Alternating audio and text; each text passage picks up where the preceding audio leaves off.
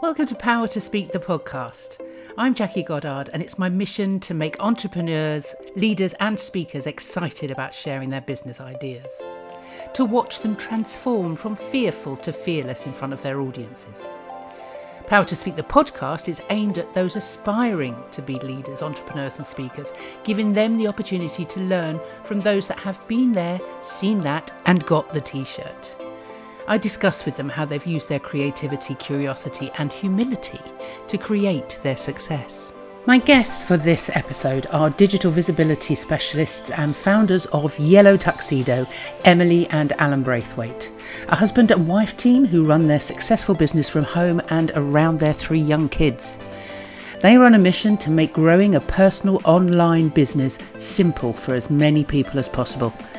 Emily and Alan are all about personal brand, and they are what they teach. This is a fabulous conversation that covers everything from creativity, work-life balance, and deciding what you don't want. Oh, and a world record involving loo roll holders. Enjoy. Well, good morning and welcome to Power to Speak, the podcast, with my double whammy. I've got 2 guests on the screen today, which is a first for me, I have to say. Good luck with that. Thank you. So this is Emily and Alan from Yellow Tuxedo. Hello. And you guys are digital visibility specialists. Yes, we are. Explain, please. You can go with that I'll go with that. Okay, so... yeah, well, hold on. Now, I think there's 2 answers to this. So one, I guess I need to explain what that is and why we exist, etc., etc. And that is, and I know you're going to ask us about some of this as well, but I'm going to try and keep the story short. Basically, we were in the wedding world with a company called Bay Lily Bell Tents, okay? And you're only asking what the digital business I know, but I feel I need to give context to it rather than just going, we show companies how to grow online, because that's just rubbish, isn't it? Yeah, I know. I do like context. Yeah, context is always good. Oh, hold on to your hat. Hold on, Jackie. Let's go. Right. So we were in the wedding industry. We had a company called Bay Lily Bell Tents, and we were putting bell tents up for parties, weddings, etc., etc. Mobile glamping. And in the wedding world, marketing mainly is Facebook groups going book me, and wedding fairs. And you turn up at a wedding fair. Usually they're in the winter, and we were outside weddings, so we would end up putting our bell tents up in the rain, in the garden. No one wanted to come out. We didn't get much from it, and we thought there's got to be a better way of doing this. So everything we were trying to run away from our old employed backgrounds, we brought back well and truly and started embracing. And long story short, we moved our marketing model online. An organic digital visibility model is what we started creating and building with Bay Lily Bell Tents. At the same time, we were discussing franchising the business around the UK. Glamping was still pretty small at the time. And we thought we need to be national before any franchisees buy. So the marketing was already in place. So we totally embraced this and started to make this happen online. Then one day we sat down with our accountant, as you are, and she said, you know, no one else knows how to do what you 2 are doing. And we went, well, that's really interesting, because we sit here going, why is no one else doing what we're doing? And we'd stopped going to wedding fairs. We'd stopped going to, spamming the Facebook groups, and everything was going great. We were growing pretty big. And it was at that meeting we decided to start Yellow Tuxedo. We wanted to start showing other people how to do what we were doing. But we needed a name, and we didn't actually know at the time what it was we were doing. It took a good 6 months to kind of explore this. And were we SEO kind of experts? Were we social media managers? Were we content creators? And we'd started doing some research, and we realized we were embracing all of it. So we weren't SEO, social media or content creation. We were actually all of it. And then it was like, well, hold on, what's that called? So there were loads of digital marketing agencies shooting up left, right and center a few years ago. And we're like, well, we're not a digital marketing agency because we're not really discussing paid ads. We're not really doing newsletters. And what do we want to do? We want to show people how to do it. That's what we want to do. We want to show people how to do it. So I say we coined, it wasn't like out of our heads, it was based on research and looking at what other people were saying. So that's where the phrase digital visibility specialist comes from. And that's why we call ourselves that. But really, it's just a title, and actually it's more about us, Yellow Tuxedo, as a brand and what we kind of show people how to do. So, Well, I mean, there is so much in there. I don't know where to start. sorry. I think obviously the Baylily Bell tents became, quite a sizable brand, and it's of a nice sized business.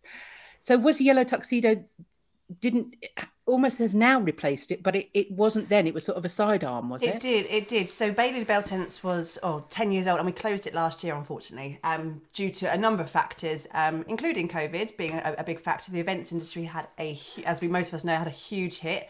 We were victims like everyone else in terms of... Well, no, interestingly, 2 years ago today, we're recording this, was Boris's announcement that basically wiped out 100% of our income for 1 year in one meeting. We lost 100% overnight. We lost all of our future bookings. We suffered the fact we didn't receive any of the government handouts, just through a series of unfortunate factors in that. So we were very fortunate in the fact that Yellow Tuxedo had started before COVID, and it was meant to be a sidearm, kind of actually a growth strategy to kind of be our exit out of events, because we recognise we have a small family. We have 3 children under the age of 8. A lot of our summers were spent in fields and dealing with events on the day, and actually we wanted to spend more time with our family. So it was always going to be our exit strategy, but we hadn't at that point decided that was going to be our full-time job. Then COVID happened. Boris made it happen a bit quicker. Bless him. But it was kind of, we'd started, and we obviously, being seasonal with weddings and events, it was great. It was going to be our winter project that we could start to slowly just work out where it was, and then that escalated very, very quickly, and now it's our full-time occupation, and we are fully exited of the old wedding world as it is today. Do you miss it? Yeah. Yeah, at times the bits we don't miss, like now we don't work bank holidays and weekends, and unfortunately our kids are at school, which is the flaw in an otherwise perfect life plan. Yes. It forces us back into the Monday to Friday world that we actively try and escape from. But we do miss bits. Don't we? What we have, and I think we said about this recently, we have successfully been able to replicate elements of what we loved about Baylily in this job. And what we loved about Baylily, and Alan sort of touched on, we had corporate jobs before we worked together as husband and wife team. Corporate? Yeah, well, I worked for the Forestry Commission. I worked in some large lottery funded projects, and was in terms of the marketing and the events management, stuff like that. Alan worked in brand training and culture for Carfin Warehouse. So we had skill sets before that. And when we left that world and came in to work together, what we wanted was not necessarily to put up tents for a living. That wasn't what I was going to say. I was thinking that's right. Yeah, we never wanted to put up tents, and we never wanted to be digital visibility specialists. They are kind of the byproduct of what we wanted in our lives. What we wanted was to be able to have fun together, to be able to meet new people, to be able to experience, and especially with the events, to see parts of the country that we might not have seen before, to get out and just have an adventure. And those elements that we loved about the events industry, we have been able to replicate with Yellow Tuxedo. Yes, we're not in a field every single weekend. We're not sweating from the eyeballs in the middle of the summer and that kind of stuff. But we still do have the ability to meet new people in a digital way, which is amazing. We've never met. Yet I feel like we're getting to know you really, really well. We still manage to dip our toe into the events world. We're still running online events rather than like the Digital Circus Live? First crowbar in, Emily. And we still have that adventure because we don't always know where the day is going to lead us. We have opportunities there. We have new collaborations. We talk about new projects. So it's still exciting. It's just not that formalised kind of events world that we used to be in. Yeah. I always think we saw a really interesting shift in our life on that adventure kind of part Emily was talking about. Previous to owning our own businesses, we were always in the car, like driving about, going on holiday, going camping. We do a lot in the outdoor sort of mountaineering and walking and stuff like that. We were always doing that. Starting our business coincided with the birth of our first child, and what we stopped was all of that. All of that stopped because we'd replicated it in our business in Baylily Bell Tents. We were all over the place all the time. With Yellow Tuxedo, we found that shift change back again to wanting to go away. And now our kids are at an age, I'm not saying it's not easy to go with a baby. There's none of those sorts of things. It's just, we're at that age now where the kid, I know it's a minefield, isn't it? But the kids are kind of able to be involved more in let's go out for the weekend. And we found that really interesting in our life, that shift from kind of going away to doing it for work to now going away again, and then Yellow Tuxedo supporting that. So. Yeah. I mean, I think what's really, really interesting about what you are doing in both areas, in both digital and with previously with Baylily, is kind of creating something that fits with you, your lifestyle, your personalities, and what you want out of life. And I think just trying to teach people how to do that, let alone teaching people how to do the digital stuff. I mean, that must be Emily, write that down. Write that that's down. also something we impart. So we have young children, and that's something that we're trying to impart in our children at this point, at the ages of 8, 6, and 4. And to, I went through a very academic path. I was top of my class in school. I did really well with the GCSEs. I got A-levels, went to university. I did the very academic route. And, you go through that path and it's always, so what do you want to be? What are you going to be when you're older? What are you going to do this? And it's really difficult to kind of pinpoint what it is you want to do, especially when you're 16 or even younger these days. And one of the things we kind of impart with Lydia Rose, our eldest as well, is like, okay, what do you want to be now? What are your interests now? As an 8-year-old, let's work on that, and actually trying to find something that may not necessarily be pigeonholing what that job's going to do for you, but what is it you want out of your life? Because life's really short, and we've had this several times in the last few years with people we've lost and things like that. Actually, life is really, really short. So what do you want to get out of it? And kind of building yourself a life, be it in business, being your own an entrepreneur, or going into a career path, or whatever that looks like, but building it around what you really, really want to have. And for us, we are really fortunate. We are husband and wife, best friends, business partners together, but there are so many non-negotiables about what we want. And we've made the business, both businesses to an extent, fit around that. And it's really important to us. No, it is. I think we should clarify, it's not always easy. I think we're sitting here making it sound easy. We have as much stress, drama, insert kind of feeling word here, tricky, as the next person. But we have... we do the school run, which is kind of our why, isn't it? Yeah. But that, I mean, that's amazing. I always kind of ask. I like to ask and find out what people were wanting to be when they were 9 years old, 8 years old, and I think that's great with Lydia Rose. You've given her that opportunity to say, this is what I want to do, because I think whatever you want to do at that stage is kind of what you come back to. We kind of go off on this path and think, oh, we should be this because our parents want us to be, because society says we should. But actually, there's something in all of us that would make the rest of that wholeness. You say life is short, which it is, but actually there's at aged 8, there's a huge expanse of life to sort of fill. And I think this is what we have when we have two of us, we all speak over each other. But also, I mean, majority of us, especially anyone who's watching right now or listening right now, can you say that from the time you left school, that you've done one thing and one thing only? There are people who have, we have one of our best friends is a mechanic. He's been a mechanic since he was 16, and that's what he's going to do until he retires. But for the majority of us, we may have chopped and changed. We may have had more than one career. We may have had, complete career break. We might have decided that actually I want to requalify. My uncle decided at the age of 43 to go back to university and study to be a social worker, and so did my auntie to be a physiotherapist. And my brother. Yeah. And at what point do you say, actually, no, you have to know what you want to do at that point, at that stage in life? So there's flexibility there. And again, it's going back to what I just said in terms of understanding what your non-negotiables are. Will allow you to make it those easier transitions as you go through various careers throughout your life. I think it's really important to understand what you don't want. We don't want to be sort of, two parts here. It's really important to understand what you don't want, okay? That's really key. We never wanted to be bell tent people and SEO experts in digital visibility, but we knew what we didn't want, and we knew the elements we did want, if that makes sense. So you may not be able to sit there and go, I want to do this. And I don't know many people who can actually say, I'm still one of these people who says, I don't know what I want to do when I'm older. I am one of them. You did a careers talk the other day, didn't you? Yeah, I was at Barton Peveril College giving a careers talk, and I said, hi, I'm Alan. I don't know what I want to do when I'm older, but I do know what I don't want. And that's really, really important.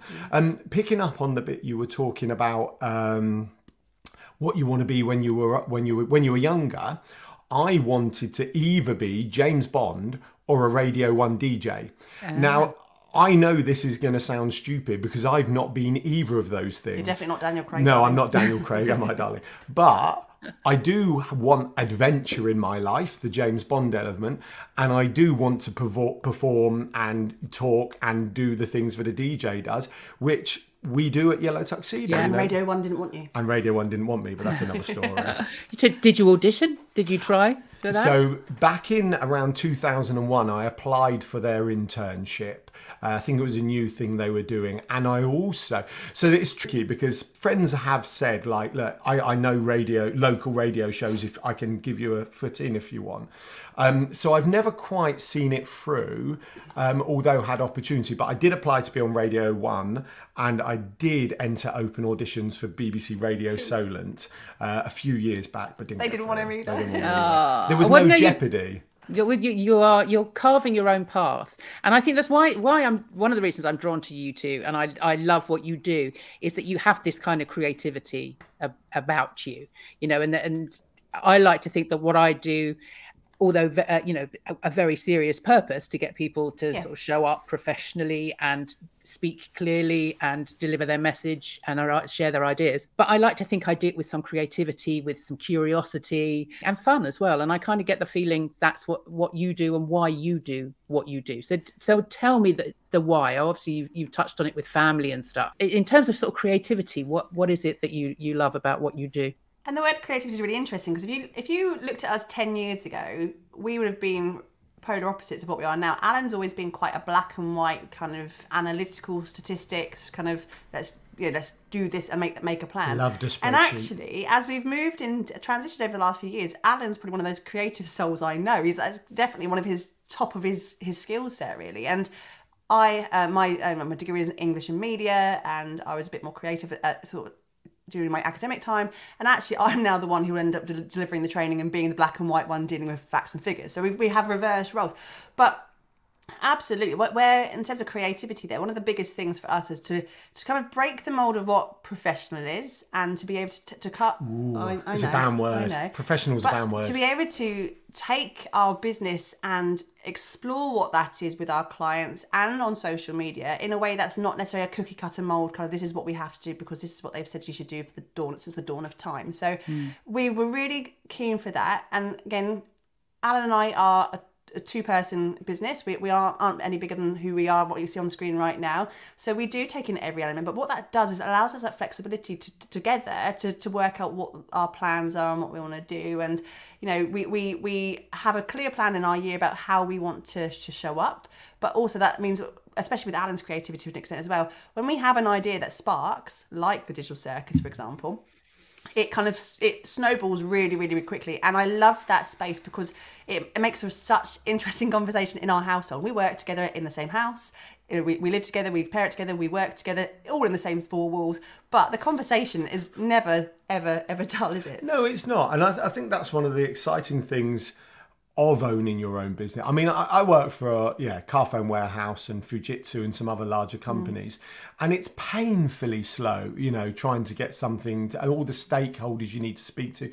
And even when I understand why we need to speak to everyone, I still think this is painfully slow. And I'm a bit more reactive. I'm a doer, I like to do things.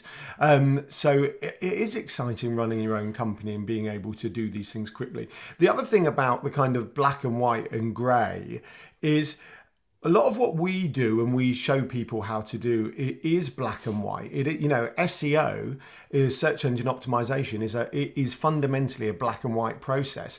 But what that allows you to do is embrace the grey. And I think it is this cohesive relationship, a symbiotic relationship of these two coming together, the black and white of doing it like this and embracing the grey to actually achieve something exciting. And I think that's part of what the internet, the excitement of the internet and digital in a broad term is for. Do you find that, and I think...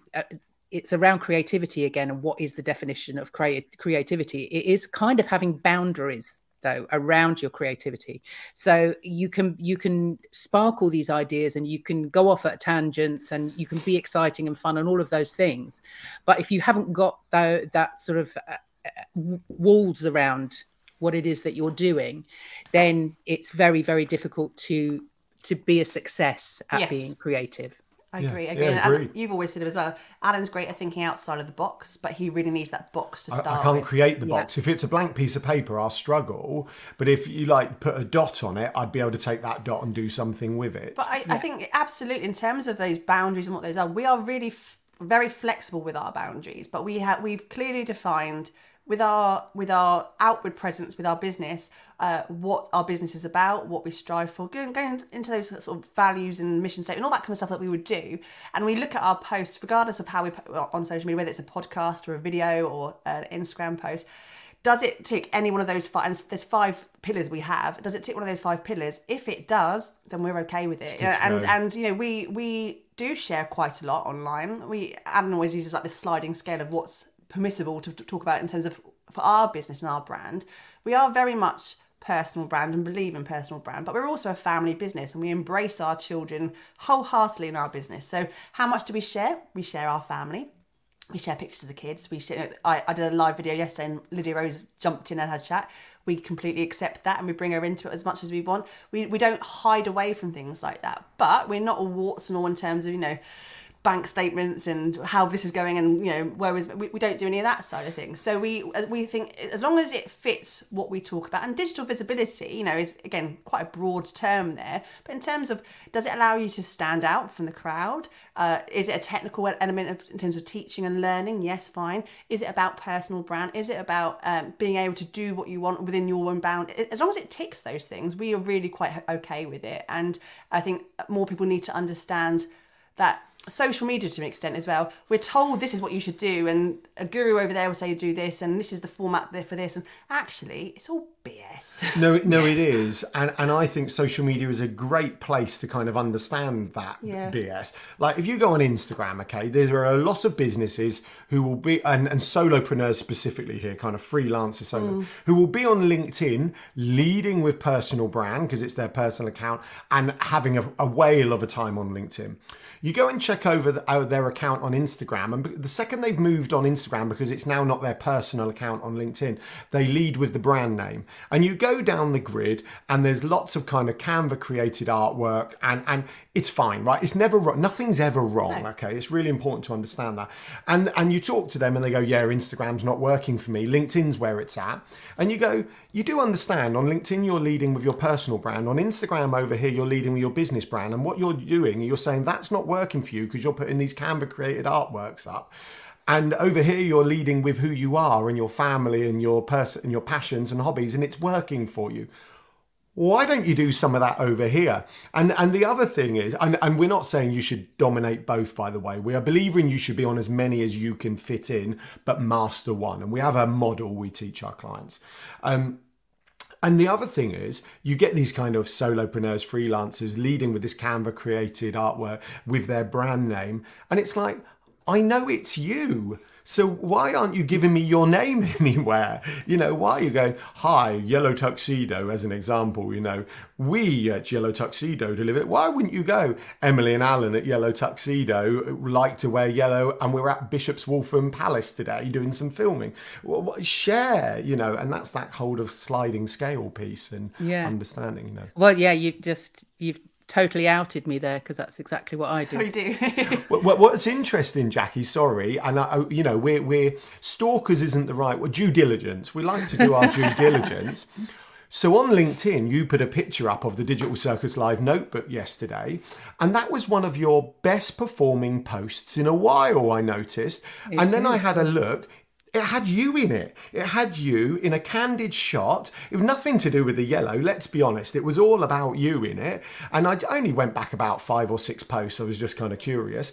But that was way out there, your best performing post. What a surprise. It had a picture of you in it, you know. So yeah. And I know that every time I put a picture of me up, they are not because it's a picture of me, but just in that personal element of you know, that personal side of stuff. But it's I think a lot of people find it difficult. I know, because I talk to people about sharing their stories and using their story, because it's their unique selling point, is who they are. There's no, like, you know, you are very open with who you are. People can see that. but people are very reticent about kind of sharing too much. But you kind of have led by example, and I assume that the way you do things is the way that you then tell other people that they should be doing things. Yeah, we've always believed, and something we understood from an early age. When we were 12. From the age of 3, we knew. It's that one of our most important things when we work with clients on a one-to-one basis is that we don't tell them this is what you should do. We always meet them where they're at, and we get to understand what they're comfortable with. We will always absolutely push that boundary to an extent, because to be able to be different, you have to be different. You have to change. I know I said it. I got it in there. Love yes. that. But you have to try and push the boundary slightly to see if anything's going to shift and change for you. So we will always do, but we do lead by example. And anything that you see us doing online is how we would absolutely try and encourage other people to do it. In terms of our ability to show up with our video content or our podcast, if we do any podcasting or any of our artwork, you'll always notice that we do we will do our phone, use our phone for our videos. We don't do high-end production in terms of video content and things like that, because what we always say to our clients is that you can get started with your smartphone and it's okay. You don't have to have high production for it to be you getting out there and starting. So all of our content is done in-house. It's not particularly polished, I would say, but it's because we want to be able to empathize and to work with our clients to say you can get started. It is okay to do that. So yeah, we lead by example, but also like the personal element, as I think Jackie was talking about there. The personal element's key, right? I think once again, this is where black and white meets grey again. So black and white facts, okay? People sell to people. We all crave connection. We're all going networking to meet new people and build connections, okay? So we're all trying to build connections. People sell to people. Know, like, and trust is an element of sales, and all this other black and white fact. The grey is let people see who's behind the brand name. Yeah. Let people see who's behind the brand. Let them see a little bit more of you.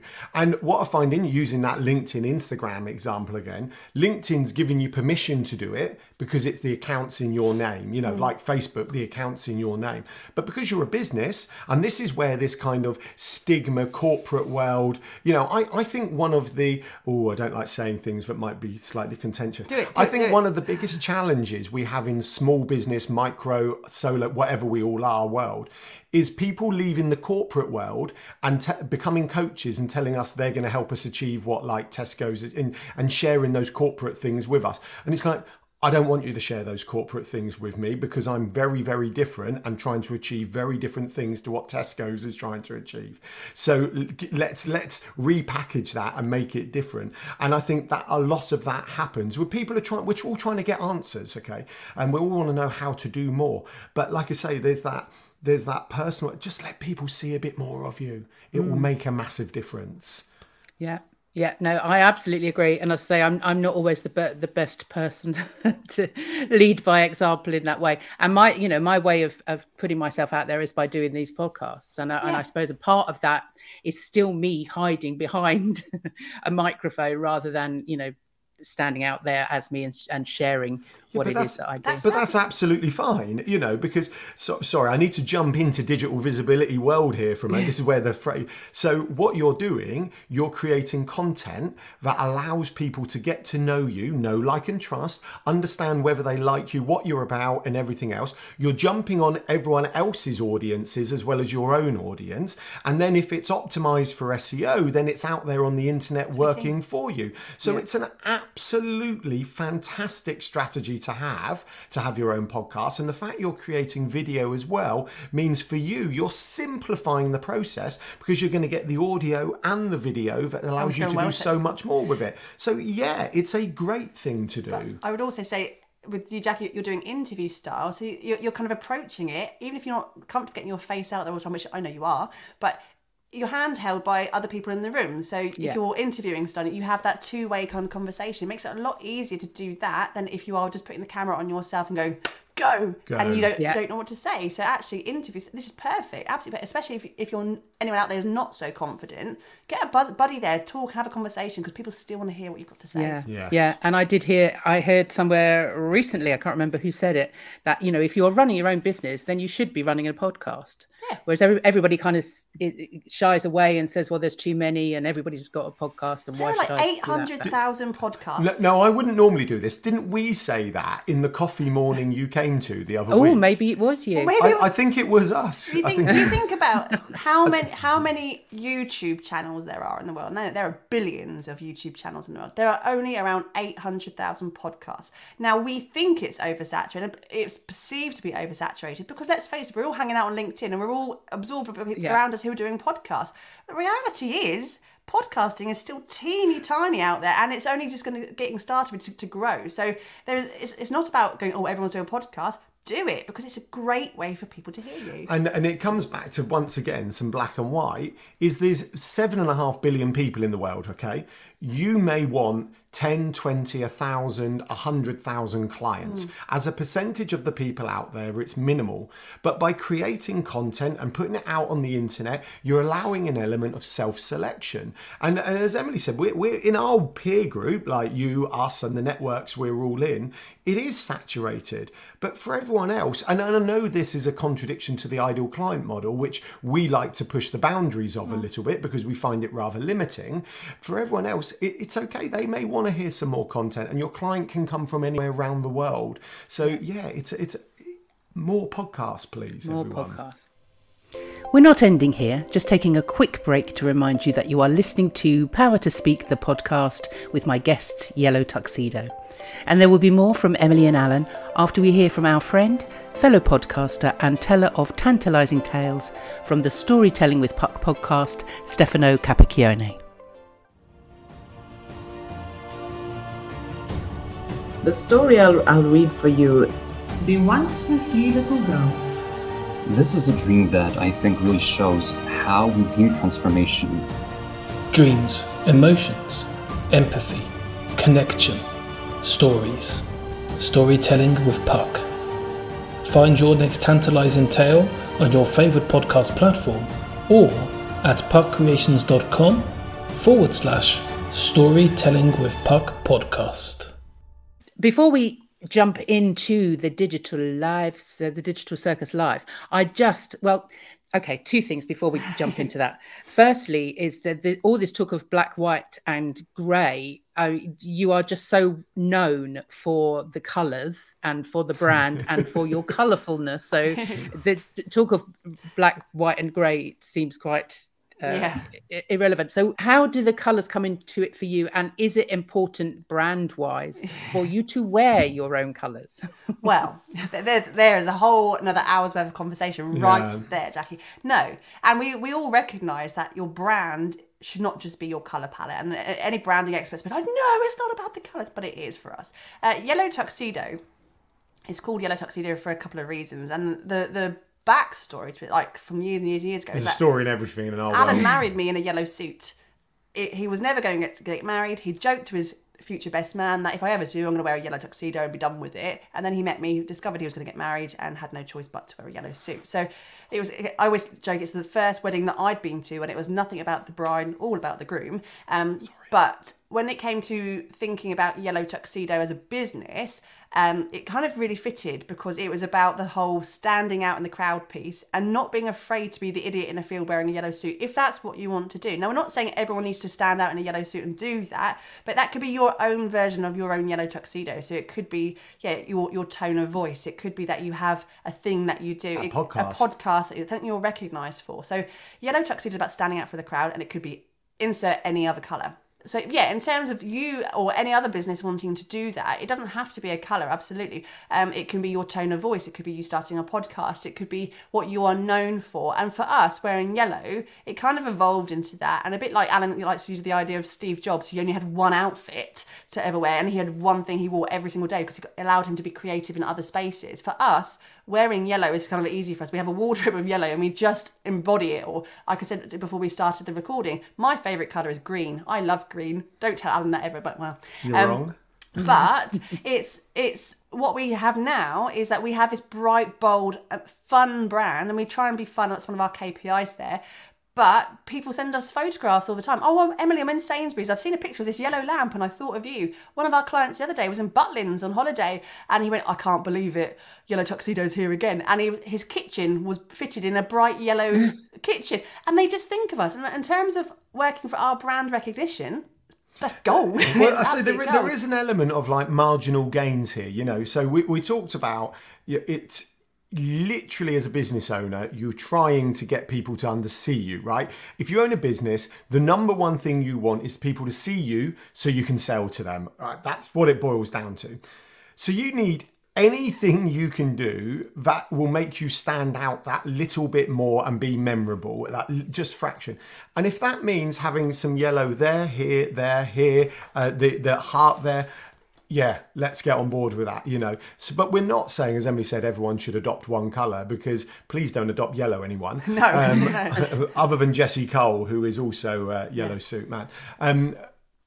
But what marginal gain? You know, we've, I know we're coming to this. One of the speakers at the Digital Circus Live, a lady called Lucy, owns a sock company, Bear Kind. She's got see-through boots. So her boots are see-through. So you exactly see the socks. You can see the socks. And it's like, I saw this picture on social media and I'm like, that's unbelievable. But that's the sort of things we're talking about. You know, we are in a business primarily to do why we're doing it. You know, we want to show other people how to do what we're doing and everything else.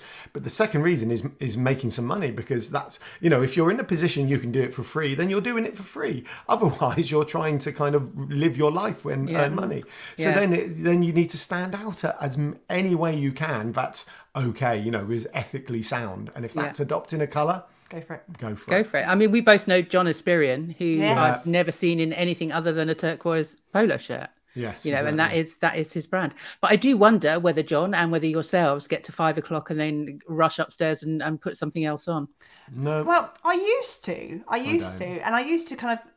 I've got one of my favourite snuggly jumpers is bright crimson red, and actually you mentioned you saw it in a video the other day from our old brand. And I wear it because it's snuggly and warm, and I'm really cold. But then I realised that, you know, I'm getting changed to do a video or a live or to have a meeting, because every meeting we will make sure that we are on brand without fail. And if I'm not, I'm like, and I couldn't be bothered to keep getting changed every 2 seconds to do that and worry about how I'm. So actually, my wardrobe is now pretty much yellow. But occasionally at the weekends, because I might put my red snuggly jumper back on, we will put a photo out of us out and about with the kids, and someone like, That's not right. It's a reverse standing out. I mean, it doesn't feel right. It doesn't feel like, you know, what you're doing. This is really quite young. I've got a blue. I did a Racing the Planet event a few years ago, which as a volunteer, and they gave me a blue zip up hoodie. Again, it's really warm and comfy. It was like, blue really suits you, Emily. Oh, thanks, but but then it also becomes a talking point. Because everyone wants to go, why are you not wearing yellow? Why are you not wearing yellow? There is an element of uniform to it. And I wonder if you know this from your kind of background in acting, Jackie, of you're getting dressed up to do the job. Absolutely. You know, and we talk about this a lot. We've got a background in Scouts, still loosely connected. I've always worn a uniform in a lot of things I've done, you know. As a kid, I did judo, you put a uniform on. Footballers, they put a uniform on to get in the zone to go to work. You know, it's their team kit. And there is an element of that, you know, I'm getting dressed up to do the job. It's a really good way of going, okay, I'm in yellow tuxedo mode now, I'm in business mode. No, it doesn't mean I switch off when I take it off, but it is a fantastic reminder of, okay, let's go, you know. Oh, that's a really good analogy. I hadn't really thought about it in that way, because you put on a costume and you become that character, and obviously that's the character that you need to, that's the mindset you need to be in to do that job. Perfect. So how did the two of you end up together? What, in life or in life? No, in life. Let's start in life first. You can tell it. So it's actually really quite sad. Going back to Scouts, there because we were both part of like the Scadult. This sounds so dodgy. Scadult. This story. We were at a big camp, big sort of weekend camp for adults who were in the Scout Association, a bit of a festival style. And there was a bouncy castle, and I lost my mobile phone. Oh, you're not telling where I actually first started talking to you? The night before. No, I lost my mobile phone, and Alan came bouncing over to me and said, I think it's in my tent. I was like, I don't think it is it, Alan? And then he very smarmy. And I told him to, what? Smarmy? I'll take it. We met, and actually it was quite interesting, because we'd actually, after we met and after we got together and we were together, or we have been together 16 years now, we looked at some historic photographs of different friendship circles we were in, and there were photographs of us back to back, at a bar somewhere where we'd never even met each other, not even noticed each other, and it wasn't until sort of a few years later that we kind of crossed paths, and that's where we were. So we met in 2006, and that's all history. But when it came to working together, it was our honeymoon. Alan was working for Carphone, and they made a series of redundancies, and Alan literally stepped off the plane and turned his mobile phone on like we all do when we get off the plane, and he had a voicemail from his boss at the time going, "We need to come into the office," and it's like, are you making me redundant? Okay, so he got made redundant, and then swiftly after that, the Forestry Commission were cutting quite a lot of staff as well. It was when they were selling the trees off. They were selling the trees, and we had that kind of conversation at the time. Do we go back in to find jobs? Do we go and find careers? Do we have a career change, or do we decide to work together and try something new together? So we decided, actually, we had a little bit of opportunity. We had a few months grace there in terms of Alan's gardening leave and such, or what comes around that, and let's think about it, let's see what we want to do. And then it kind of naturally came into what do we like, and we went through that whole process of what do we want, and having that scouting background and that whole the putting tents up as kids for free for years. Let's do that for a bit. Let's get outside, get some fresh air, and actually walk away from our desks that we've been in for so many years, and actually kind of do something a bit more grassroots and rough and ready. And that's how it started. And then we realised, and it's one of the best things, we worked together for nearly 10 years now, or over 10 years now, that we have a common goal in what we want to do in terms of where we want to get to. We'll be on that beach in Barbados at some point. It'll be lovely. But we have that kind of, and we work together really, really well. We have different skill sets, which we touched on earlier, but we do different parts of the business together. So it always really, really, we work really, really well together. And to find someone that you can work together with effortlessly is kind of golden. And, forget the fact that he's my husband. We do work as quite a good ultimate fighting team together. And, that's where we are today. The bit I think adding on to that is we quite often get people go, "Oh, I couldn't work with my other half. I couldn't do that." And the bit that Emily was sort of just mentioned there is we have an aligned goal. Yeah. And what you find when people are employed but together, as an example, one will be employed over here, the other one's employed over there, and that's taking up a lot of their time. So that's what they're trying to achieve. And then they may come together for a holiday, go, we've had an amazing holiday. Well, of course you do. You now have that aligned goal again. So Emily and I have an aligned goal. So working together becomes easier, because we know what we're trying to. So when we argue, it's like, is this helping us achieve our goal? No. Okay, let's stop. Who's the expert in this part? You are, I am. Let's stop. You choose. So it just saying it like that, you can see how difficult it must be if you are both in corporate jobs, in corporate worlds. Then you're not there's no way really of coming together. That's especially if you've got kids as well. To sort of try and get that time together. That's really, really awkward. Tough. It is tough. Yeah. Was the mobile phone in his tent? No, we never found it again. Never found it. Some shady scout must have stolen it. No, don't say that. Whoa, we can't say that. It never. But I would never forget. I was in so much trouble with my mum because it was. We were leaving that day, and it was my brother's 21st birthday, and it was some football final, whatever. Because I'm not. Was it the Euros? 2006. Euro 2006. I don't know what it was. Football. And it was my brother's 21st birthday, and I was meant to be rushing home to help set up with the big screen in the garden for his mates to come round, and I was really, really, really late. You made the right choice, princess. I don't know. Will my mum say that now? Never saying princess again. Could have married Beth, darling. Could have married Beth or whatever. Moving on. Digital Circus Live. Yeah. So that's coming up very, very soon. Yes. Tell us a little bit about how that came about and what it is. You can do that. I know.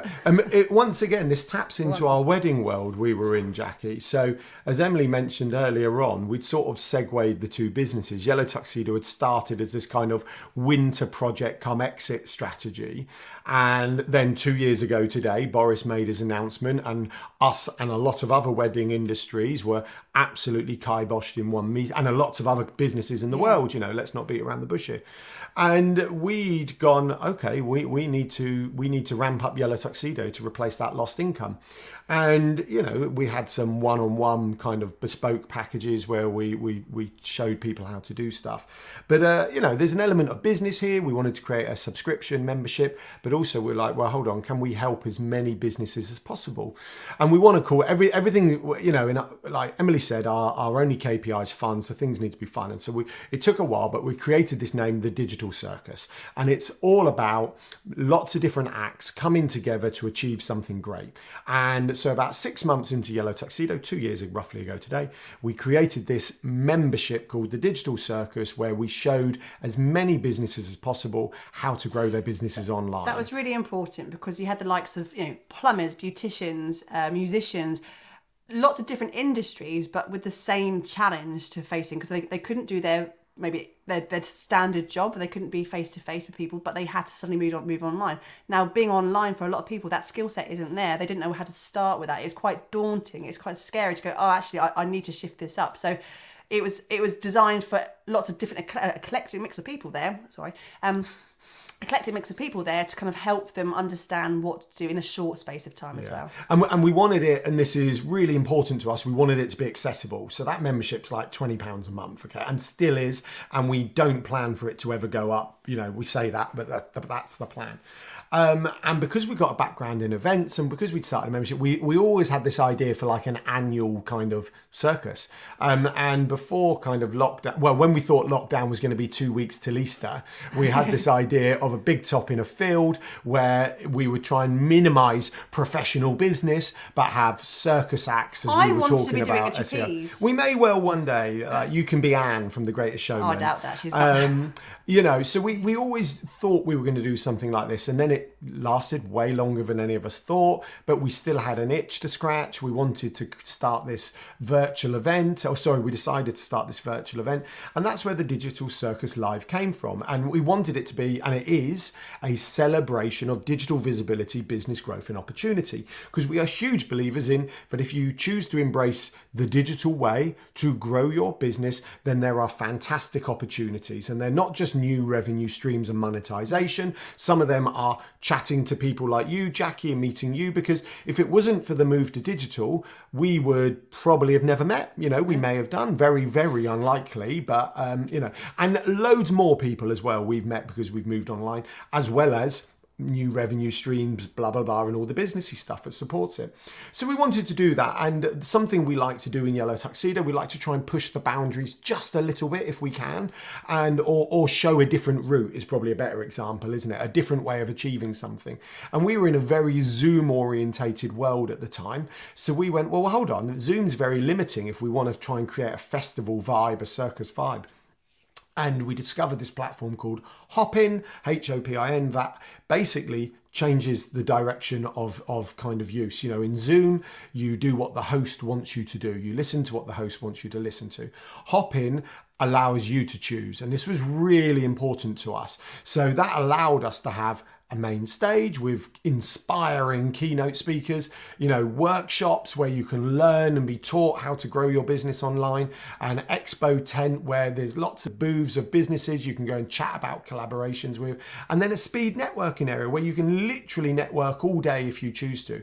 And Hopin allows us to do all of that in one place. And as always, the Digital Circus is accessible, is the polite way of saying slightly cheaper and budget, isn't it? Is that the Digital Circus is our accessible brand, so we wanted to remain that. So, you know, it's £49. That's the Digital Circus Live, and it's a fantastic day out. And I'm sorry for putting my hand in front of your face. Last year was our first Digital Circus. It was on the, I think, 18th of May last year, and it was our first trial of it. And honestly, we didn't know what to expect, and it was natural to us to go back into events. And again, those kind of what we need and what we like, that was scratching an itch for us.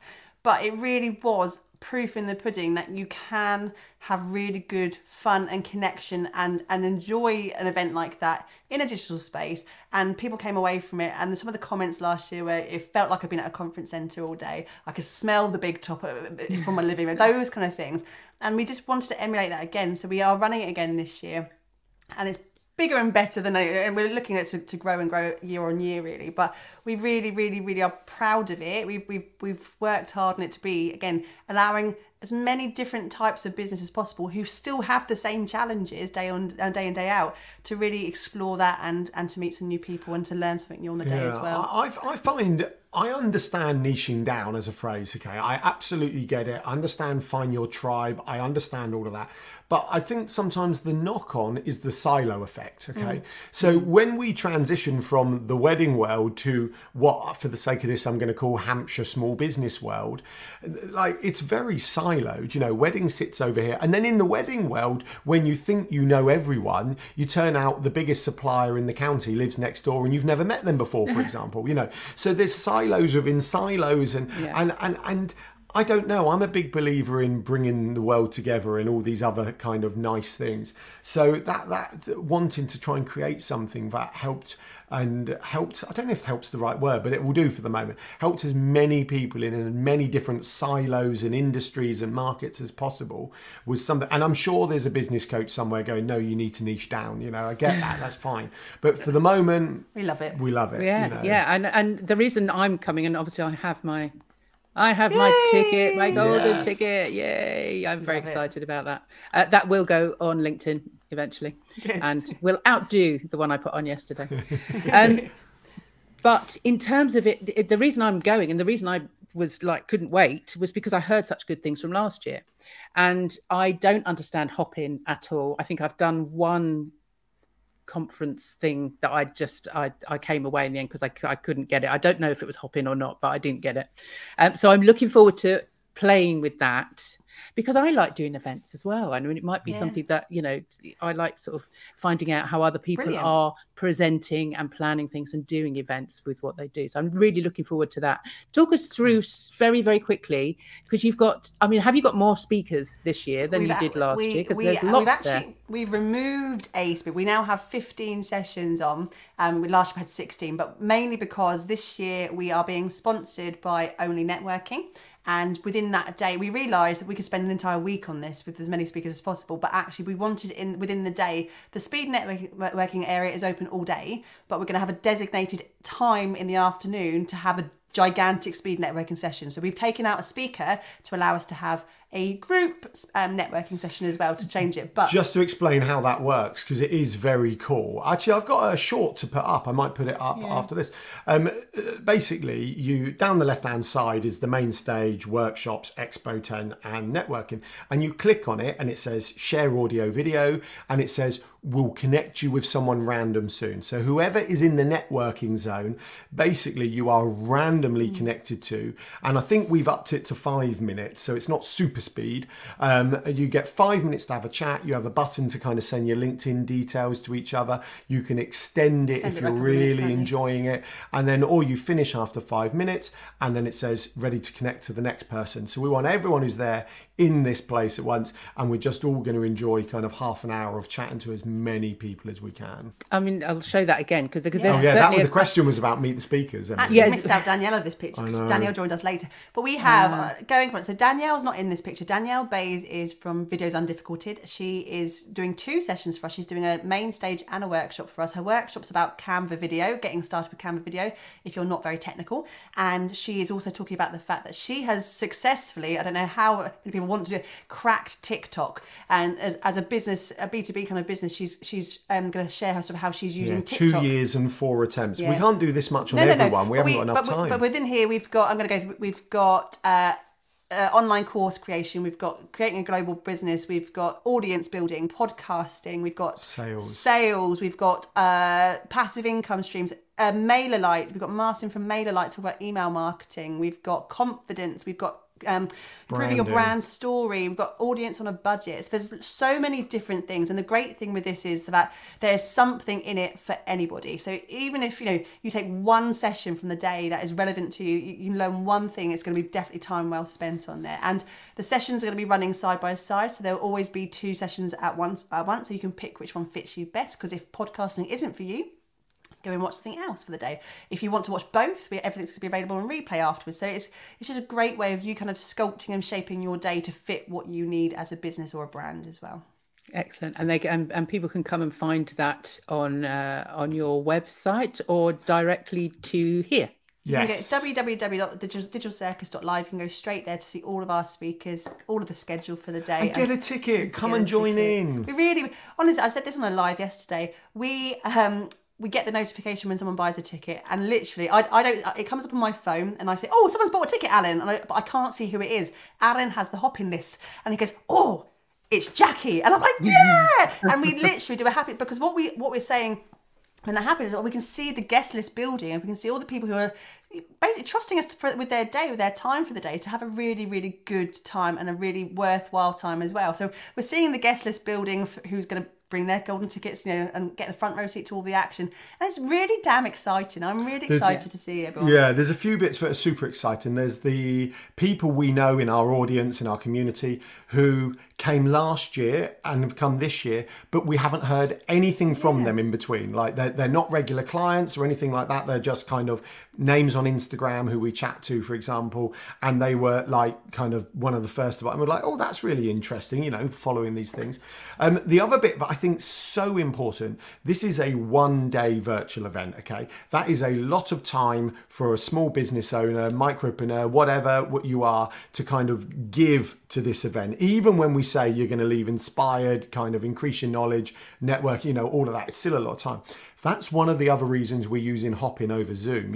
In Hopin, you choose if you need to exit and go and answer the door, or go on a quick call for 30 minutes, or do a quick bit of client work. Hopin allows you to go out, hop in and hop out. It allows you to go out and go back in. That's one of the reasons we've done it. I can't hang around the kids too much. We've done it to be like that, so you can pop out if you need to pop out. Yeah. Have you just realised that hop in is hop in and hop out? Not right now, but very recently, yes. Yeah, no, I'm really looking forward to it. And what do you think is going to be the big takeaway of the day? Oh, the big takeaway is, do you know what? It's the embracing the opportunities, especially with the our main stage speakers. I mean, the learning zone is incredible, and there's so much there. And the great thing is they're half-hour snackable pits. It's not like we're there for 3 hours on a subject where it's quite a lot to learn. There will be an actual takeaway from every single workshop. But what I'm really, really keen, and Alan and I will fight over who gets to watch them, is the learning, the inspiration zone, the main stage speakers. We could have had the likes of Dragons and Deborah Mead and that kind of stuff, but we didn't want that. We wanted to have tangible businesses like us who are doing it for themselves and have taken the opportunity to grow their business in a different direction. And Kelly and James from Only, they're a global business now. They are in Only New York. We've got Lucy, who sells socks, but she is literally, honestly, if she's on the Forbes under 30 this year, she's incredible. We've got Al Fawcett and his story about the gift of story. He talks to some incredible people on his podcast, like worldwide. And it's about these, that if you don't embrace digital and it's not even tinkering in the background in your head, then actually you're missing a massive opportunity. Yeah. And I think what I want, what I want businesses who arrive on the day is to feel that actually we are all on the same page. We are still here, but if it's about taking those opportunities and trying something new. And if it doesn't work, you've not lost anything. But inspiring yourself to go, right, I'm invigorated, I'm going to try something new. Maybe just one thing from that day, like I said earlier. One thing is enough to act on your business to make a massive change. But it comes like full circle. It's almost like we planned it. It comes back to that black and white stuff, Jackie, about we're running a business, we're trying to connect with people, we want to grow, we want to make sales and all these other things. So what are you going to do tomorrow that was different from today to achieve something you've never achieved before? And coming to something like the Digital Circus Live, we hope we might help give you that answer. Actually, I need to jump in again. Like Al Fawcett is a fascinating one, because he was a coach who had a podcast and started a podcast kind of for the same reason lots of businesses do, but has almost now shifted into, I'm a podcaster who also does a bit of coaching, and it's been we've known him for nearly a decade now, but watching that shift, that change has been absolutely fascinating, and that's why we've got him on the main stage to kind of share that with everyone. Yeah, really looking forward to it. Before I let you go, I just want to know a little bit more about your world record, Ellen. Oh, Jackie. Jackie, come Of on. all I the have to get it things. in there. I need to go and answer the door. Can I go? Yeah. Oh, it's about me, Emily. I'll try and do the slightly abridged vote. Right. So I literally, when I have the brain capacity, and that's very important, like you've got to have the time, the brain capacity, I literally think, what can I do that's going to be a bit more fun? And I'm very motivated about what am I going to be thinking about when I'm on my deathbed. Like, I'm never going to go, oh, I'm so pleased I hoovered the stairs. I'm just never going to say that. But I am going to say things like, oh, I set a world record, and that really, I'm glad I did that for myself and my family. I'm dragging them along on the we ride. all loved it. Yeah. So this one started where I used to collect toilet roll tubes when I was on the lavatory. Sorry to be slightly graphic, and I got fed up binning them. So this collection started mounting in my loo. I was in a shared house with some people, and they were like, "What are you doing?" I was like, "Well, I just can't bin them. I'll do something. I just haven't decided what yet." And at the time, I'd been looking to set a world record for the loudest clap, because, long story, I've got a really loud clap, and I checked it once on a decibel meter, and I was going to do this, and I never got round to it. You know. And then I thought, why didn't I set a world record with these loo roll tubes? Because who doesn't want to have a world record in their story repertoire? So I contacted them, said, what can I do? Longest loo roll chain. And they said, no, it doesn't exist, but you can set that if you wish. So that's it. Full scale kind of attack. Come on, everyone, collect your loo roll chain. And people were turning up with bin bags full of loo roll tubes for me, which in hindsight, now I'm old, is a bit minging. But at the time, it was like, let's go. So then I had bags and bags and bags of these loo roll tubes everywhere. And then one day... So that program, is it Hoarders? When you go into the house, like it's that. just... Yeah. It was like that. Exactly what I've got in my head. Yeah. Sorry. Like I say, in retrospect, it's quite kind of gopping. So then we sat there one day and threaded all of these. Was it 939? It's there. It's right there. It's in the office on the shelf over there. 939. That was the 939th. I kept it and threaded them all on a piece of string. It took quite a while, and then we've got pictures of me with them all draped around my neck and everything else. And I set this world record. And do you know what? I'm going to say this. It felt really good setting up. And then he sold his story to Take a Break magazine. I did. Well, I don't. So as part of setting a world record, you have to get independent reports. You have to try and get media coverage, and you have to get photos. They need to know you legit did it. So I can't remember how the kind of media coverage happened. I can't really remember. But I did. I was in some random newspaper in Canada. The Metro did an article, and then Take a Break rang me up and said, "Can we buy your story for a couple of £100?" I'm like, of course you can. I can imagine journalists seeking you out. I mean, the madman with the a room full of toilet rolls holders. Yeah. Well, when was this? 2007. It was before we were married. But proof again, though, of creating content for content's sake. It was something he started, but actually the story that came out of it and the press coverage afterwards is a prime example of now what we teach with Digital Circus. Still talking about it 15 years later. Yeah. It's a great story. Thanks for bringing that up, Jackie. Perfect. Yeah. But thank you for bringing it so deftly back to what it is that you do in the business, which I think is brilliant. So just quickly, Emily, what's your story then in terms of what's your world record? I have dealing with Alan Braithwaite for so many years. Probably my. I think I've done loads of fun things. We've done loads of fun things. Who are you trying to convince? I know. Right. But you have. Sorry. The thing is, I think I've done some awesome things over the years, but they will never match the Alan Braithwaite.